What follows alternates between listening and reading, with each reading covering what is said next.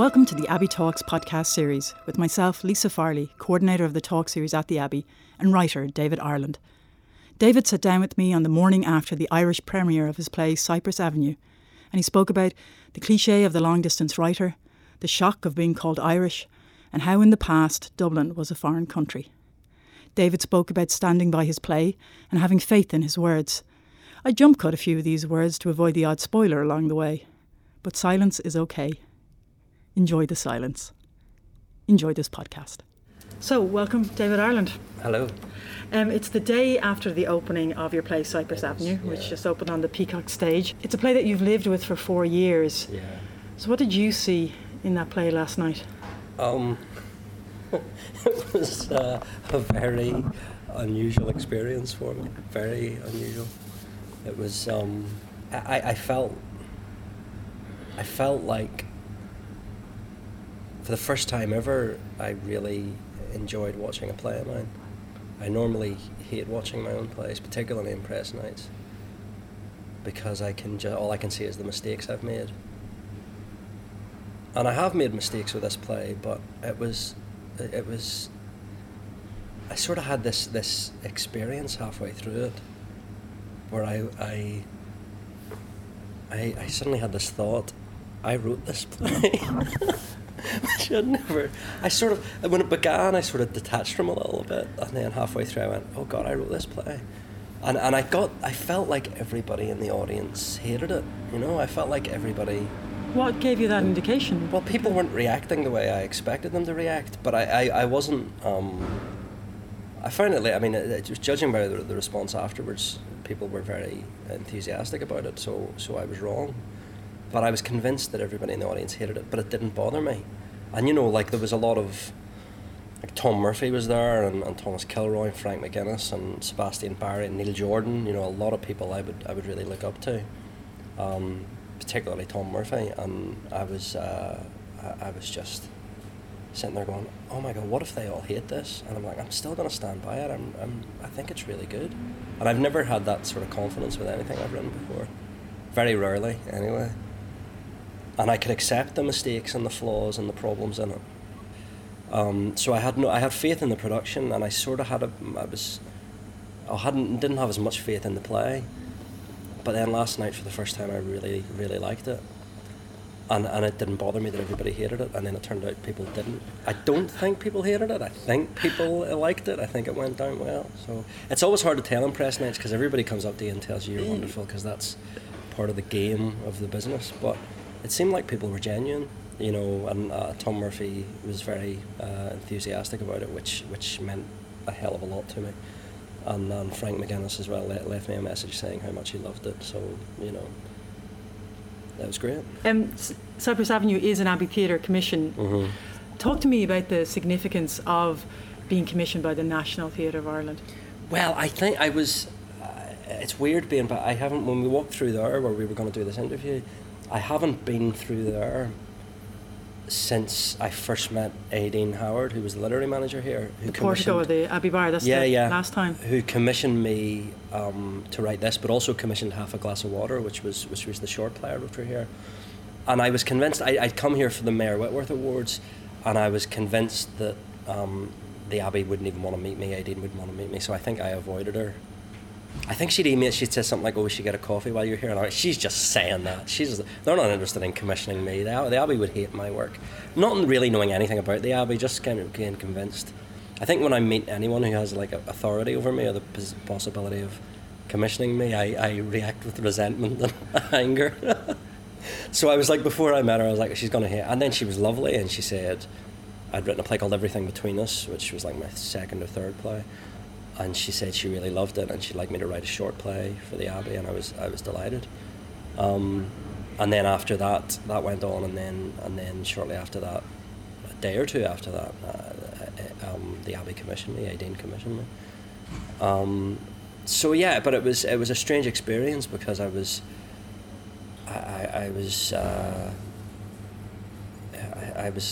living in Belfast at the time. I was about to move to Glasgow. And I was thinking, I'm being commissioned by the National Theatre of Ireland, and I don't feel particularly Irish. and how what But does are that there mean? implications, like when you get a commission, did you feel the weight of that responsibility that you had to be Well, Irish? the thing is, you kind of feel like that. Vicky Fallon said this to me ages ago when I met her when she was in charge of the National Theatre of Scotland, that she said that writers often feel an obligation when they're commissioned by a national theatre of any country to write a big State of the Nation play, and you don't need to do that. And I've never done that, but I sort of thought, what can I say to an audience in Dublin? Knowing very little about Dublin, having very little relationship with Dublin or the Irish Republic at all, thinking what is, and so I don't know. I guess it got me thinking about what Irishness was in me, what my relationship was to my Irishness, why I didn't consider myself Irish, why there was so much confusion around people I knew in Ballybean and East Belfast about some people would call themselves Irish, some people wouldn't, some people would say they're Irish and British.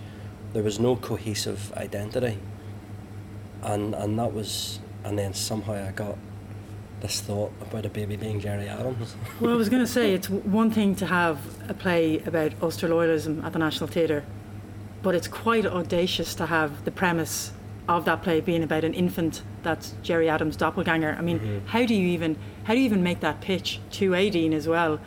And where does that idea come from? I don't know. When you talk about the pitch to Aideen, I sent her this long email about a different play I wanted to write, and then I said, I also have an idea about a baby who's born with the face of Martin McGuinness, and that stayed with me. I was like, where did that come from? I don't even know. How do you even navigate that? Like, I don't know.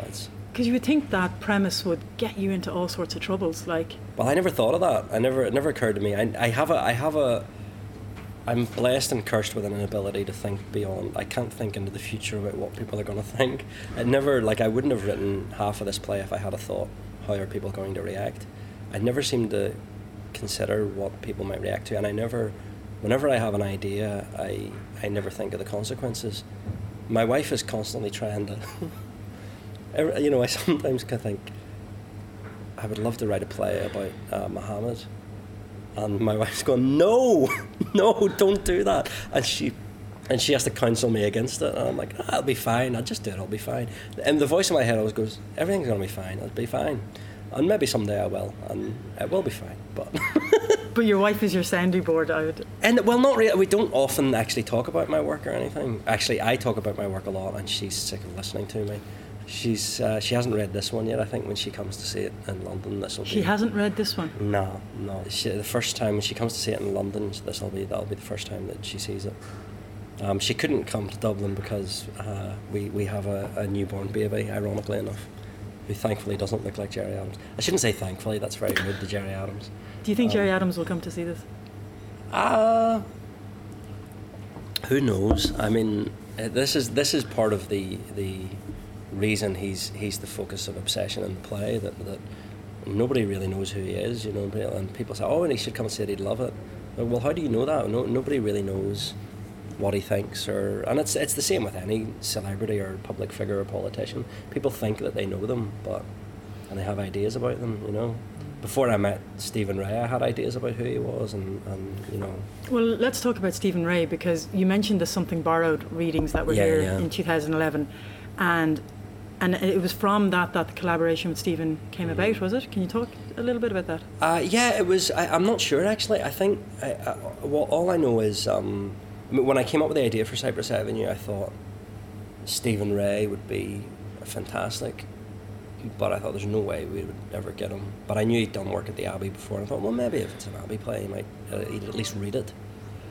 And were you not apprehensive about his reaction casting him in that role? No, I thought as long as it was a good part, he would be, if it was a complex and meaty role, he would be happy to consider it. But I didn't know him at all at the time. I'd only been an admirer of his acting, and.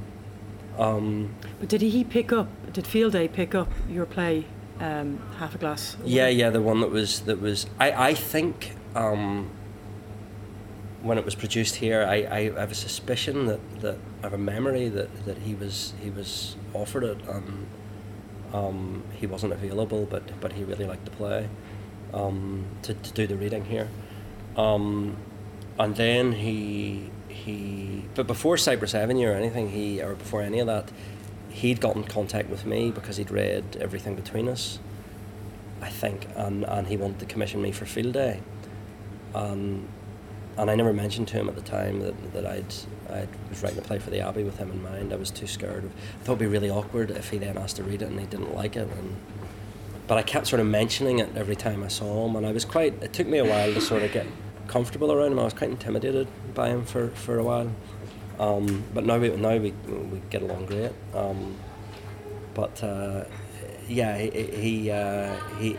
I'd actually just sent him. He got a group of Field Day actors together, and they were doing a play by Claire Dwyer Hogg, and he'd asked to read a play of mine just to introduce the company to my work. And I thought, I'll just bring half a glass of water because it's only 20 minutes long. I don't want to take up everybody's time. And then he read it and he was like, no, I want to produce this. And what's the storyline of Half Glass of Water? I mean, the title wouldn't really imply what it's a terrible about. Title. I don't know what I was thinking. No, it's not a terrible title. It's a funny title. It's it wouldn't lead me to believe the subject matter. No, I didn't know what to call it, but I always had this vision that there was half a glass of water on the table.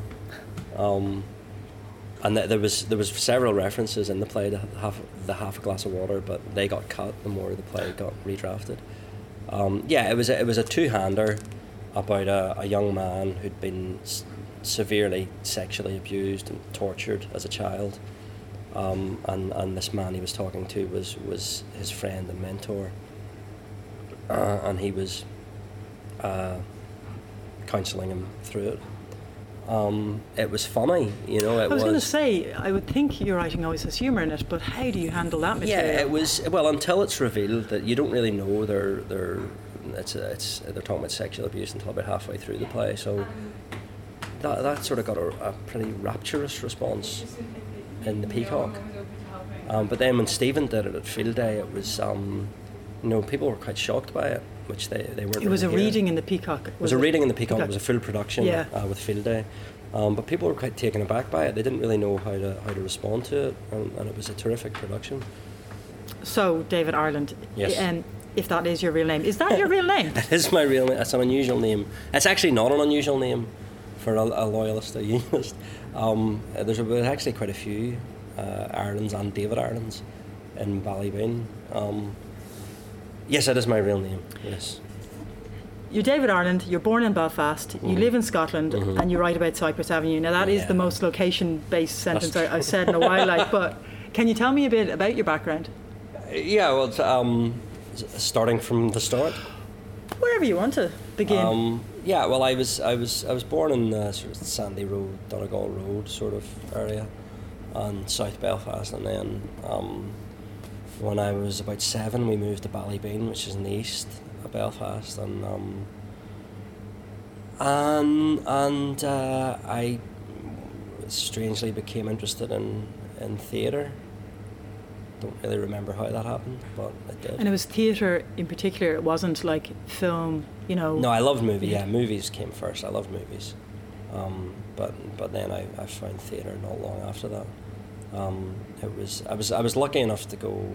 Although Ballybean's a pretty rough area, I passed my 11 plus, and I got to a grammar school, and I'd Frank Ormsby was my English teacher, who's for those who don't know, a very great poet, and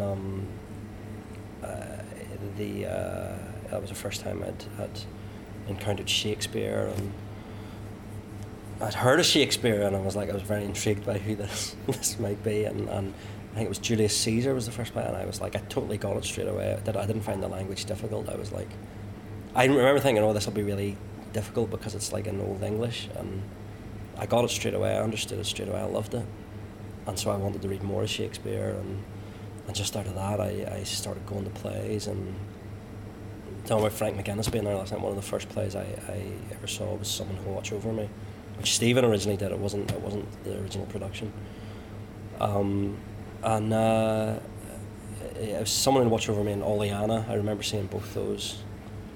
And I think around the same time, I remember seeing Bad Lieutenant and Reservoir Dogs in the cinema around the same time, and I feel like those four things, Someone Who Watched Over Me, Oleana, Bad Lieutenant, and Reservoir Dogs all had a big impact on me. And so then the leap from being a theatre goer and a cinema goer to going to drama school, and how did that go at home? You know, that is there other actors in your family? No, not at all. No, I mean, it was is that something quite a they leap? found strange, but they were generally very supportive. My mother, I always thought my mother would always had an actress in her. I think my sister Nicola always had an actor, an actress's sort of talent. It was just something they never pursued. My mother was, she loved movies. She loved old movies, and I think she sort of, once I said I was going to be an actor, she was convinced I was going to be a movie star. And how did you view yourself then? How did you see your place? Oh God! As an actor. Well, it's a bit embarrassing, but I wanted to be Jack Nicholson. I wanted to go to the very top. I wanted to be in Hollywood and be a big movie star, and I was obsessed with movies. I was going to movies all the time and coming out behaving like the character. I would watch DVDs and videos. It wasn't DVDs at the time; it was videos. Obsessively, like particularly Kenneth Branagh. Watch Henry V. I must have watched it 100 times, and I used to play it and copy. I used to copy what he was doing and look in the mirror and copy him. And Kenneth Branagh, because he was a Northern Ireland fellow as well. Yeah, that was a bit. Yeah, he was. He was an inspiration. It was like somebody I wanted to be. I wanted to be a movie star. I always wanted to be at the RSC as well. I wanted to be I kind of thought I saw these guys Ian McKellen and people like that, and going, all right, well, you can be a big Shakespearean actor and then become a big movie star, And I was like, well, there's somebody, Kenneth Branagh, who's, and it was around that time when I was a teenager. It was Kenneth Branagh, Liam Neeson, and Stephen Ray were the three big actors from Belfast, And I was like, and I, I thought, well, there's somebody like Kenneth Branagh that I could, I could do that, So you could see that was possible. It's possible. It wasn't a huge leap. Yeah. So yeah. And then you go to drama school in Glasgow. Yeah. Why there? And what did you learn there? I on my audition, one of the questions they asked me was, why did you not apply to any of the drama schools in Dublin? And I was so bewildered by the question. I was like, I said to them, I don't understand why I would apply to drama school in Dublin. It's a foreign country. And I wasn't saying anything controversial. It was just what I thought. And they sort of gasped in horror and then laughed. And I didn't realise I'd said something controversial. I was really surprised. And that disconnection, that comes from, because you would identify yourself as British then? Yeah, and totally. Well, certainly at the time, I wouldn't have considered myself in any way Irish. In fact, it was a surprise to me when I went to England for the first time and somebody said I was Irish, and it was like being a white man and being called black, or somebody just misidentifying me, and it's like, but I'm clearly not Irish. Why can this person not tell by my appearance and the way I'm dressed? And it was a real shock to me to be called Irish, and I thought I'm going to have a word with him later and say to him, listen, I'm not actually Irish. Because I think in my mind I thought, he must think I'm from Southern Ireland and he can't understand my accent. And of course, I then learned over the course of this week, I was about 16 at the time, this week that I was in England, that all these English people in this room regarded me as Irish, and that was a real shock.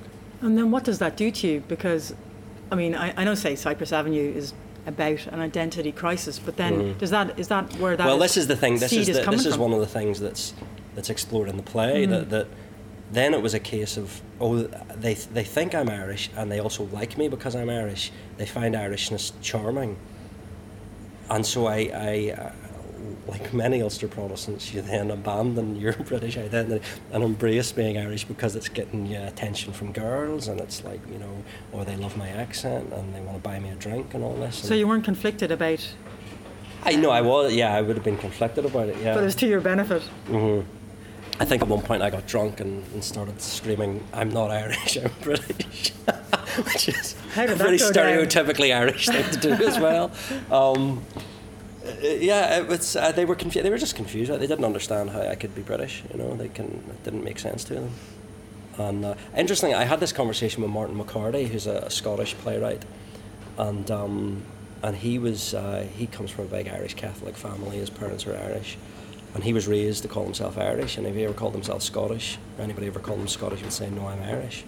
And so when he went to England for the first time, people say, "Oh, you're Scottish," and he'd say, "No, I'm Irish." And they'd say, "Whereabouts in Ireland are you from?" And he'd say, "Well, I'm from Scotland." I'd say, "Well, you're Scottish." See, he had a parallel experience in a different way. Interestingly, I was in a production of Observe the Sons of Ulster with him, so me and him talked about all of this while we were working on that. Tell me about the writing then. Was the writing always accompanying while you were acting? And do you remember the first thing you wrote that you... I was out of work in London. I'd moved to London, and I was out of work, and I thought, what I need to do is write. I had no interest or talent for writing. I thought, I'll write a one-man show for myself, just as a showcase. And I thought, I'm very good at playing psychopaths. So I thought I wrote a one-man show about Lenny Murphy, the Shankill Butcher. And strangely enough, people didn't like it. And then I sort of gave up. I thought, well, I'm not going to, obviously have no talent for writing, so I'm not going to do it anymore. I was out of work for about 3 years in Glasgow, and I was living in a bed sit, and my life was going nowhere, and I hadn't had an audition, and I was unemployed and unemployable. And I started writing a play about an out-of-work actor from Belfast who lives in Glasgow and goes over to Belfast to audition for a Mel Gibson movie about the Troubles. And that was my first play. And how did that go down? It went great. The reception to it was rapturous, which I wasn't expecting. I was hoping that if people kind of thought, it's not a bad first play, you should keep at this, that would be fine. But it was a 45-minute play at Oranmore in Glasgow. First thing I'd ever had anything on in front of an audience, and the response was over the top, And is that then the point where you call yourself a writer, like a legitimate writer? I think it's only now I've started to feel like a legitimate writer. I think it's only last night I was like, oh, I think I might be a playwright. I think, I feel like I've actually written something I can stand by 100%, That's taken quite a while. Yeah. To get that. Well, it's embarrassing to say you're a playwright, I think, or an actor. I used to be embarrassed at saying I was an actor, and I thought being a playwright would be better. If I can say to a taxi driver or someone, what do you do for a living?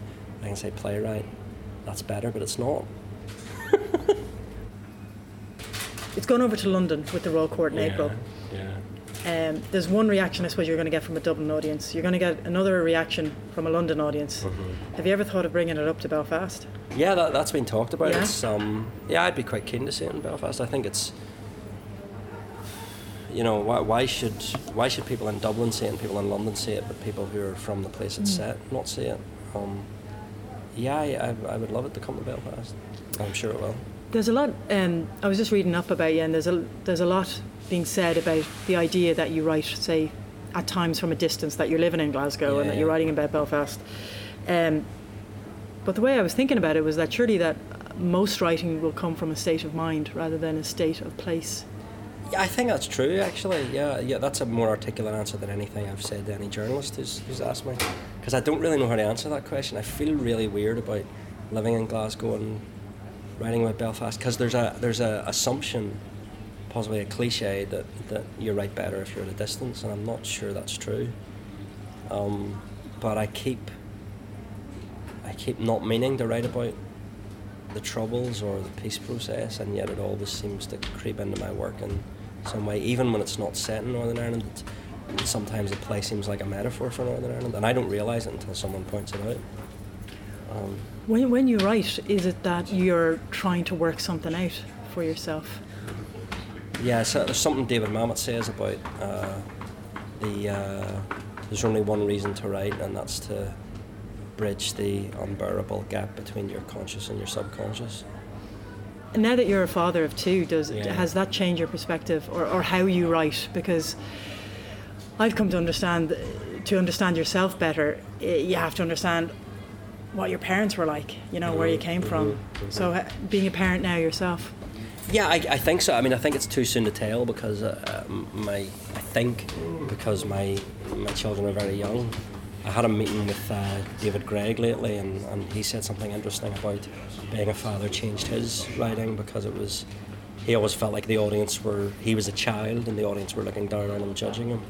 Whereas now when he writes, he feels like a parent, and the audience are like children and they only really want to hear a story.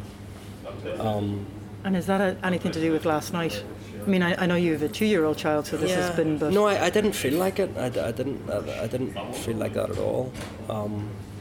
But I still felt. I suppose I often feel antagonistic towards the audience when I'm writing and when I'm in the audience. I always feel like, to a certain extent, they're the enemy, which I don't think is healthy. I don't think is mature. But that's the way it is.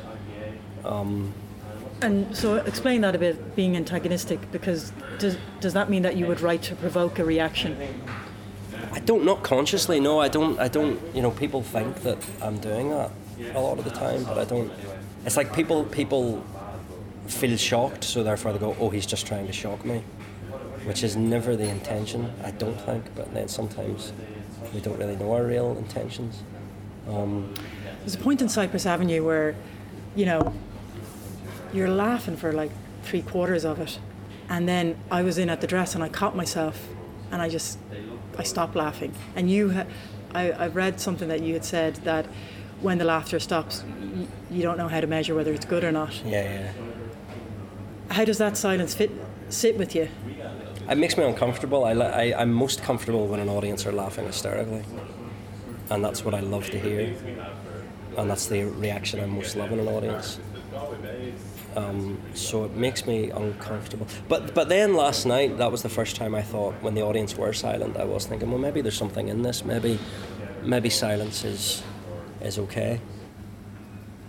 Sometimes it sounds as if when you talk about how you write, it's as if the characters have a life of their own and that you can't control them. Yeah. It's like, so when you're talking about not trying to provoke an audience, the character just did that. Can you talk about that?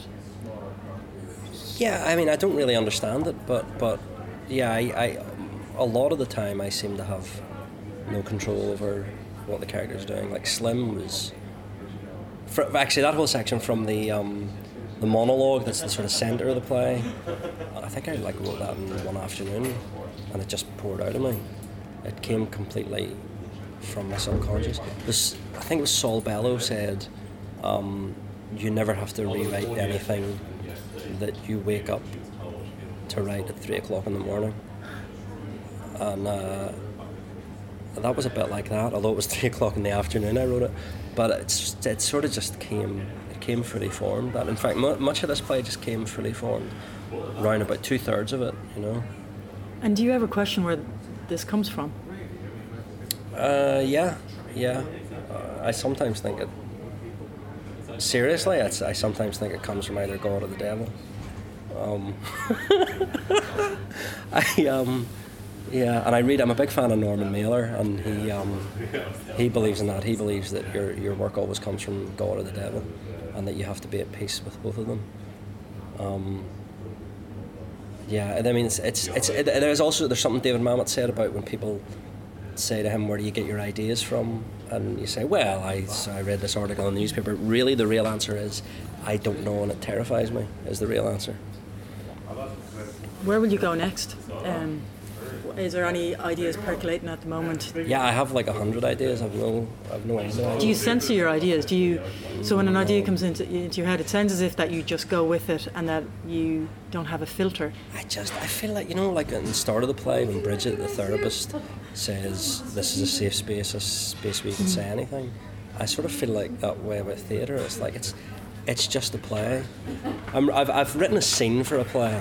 I mean, we talk about censorship. I've written a scene for a play, and I think the scene's really good, and it's very controversial. And I have no problem with the scene, but I just don't know whether or not to continue with the play. And is that how most plays or ideas come to you as in just like a flash of a scene, and then from there you build around it? Yeah, most of the time. Yeah, I think so. I very rarely have an idea of how a play is going to end or how it's going to be structured, and that's getting worse as I get more experienced or older. I feel like I got more choices. It's like I get an idea for a play, and I think now because I know more, it's like, well, there's actually about 100 ways to tell this story, whereas I thought there was only one way to tell the story before. And so now there's a danger that you get paralysed by your choices. And now that you have more choices, like does that restrain you? Because you have the floor of the National Theatre of Ireland, you go over to the Royal Court, so really like the world is your oyster. So now do you have to we'll see. We've yet to see how the play's going to be received. Say, but I suppose with that success, does that would inhibit you, because now you're a name and you're like this. Well, if that's true, that would be very nice, but I don't know if that is true yet. It certainly feels like with having a play on at the Abbey and the Royal Court does shift you up a gear, in terms of how you're perceived, but only in the world of theatre, which is very tiny. Like nobody outside of theatre cares. Those labels, would that define you?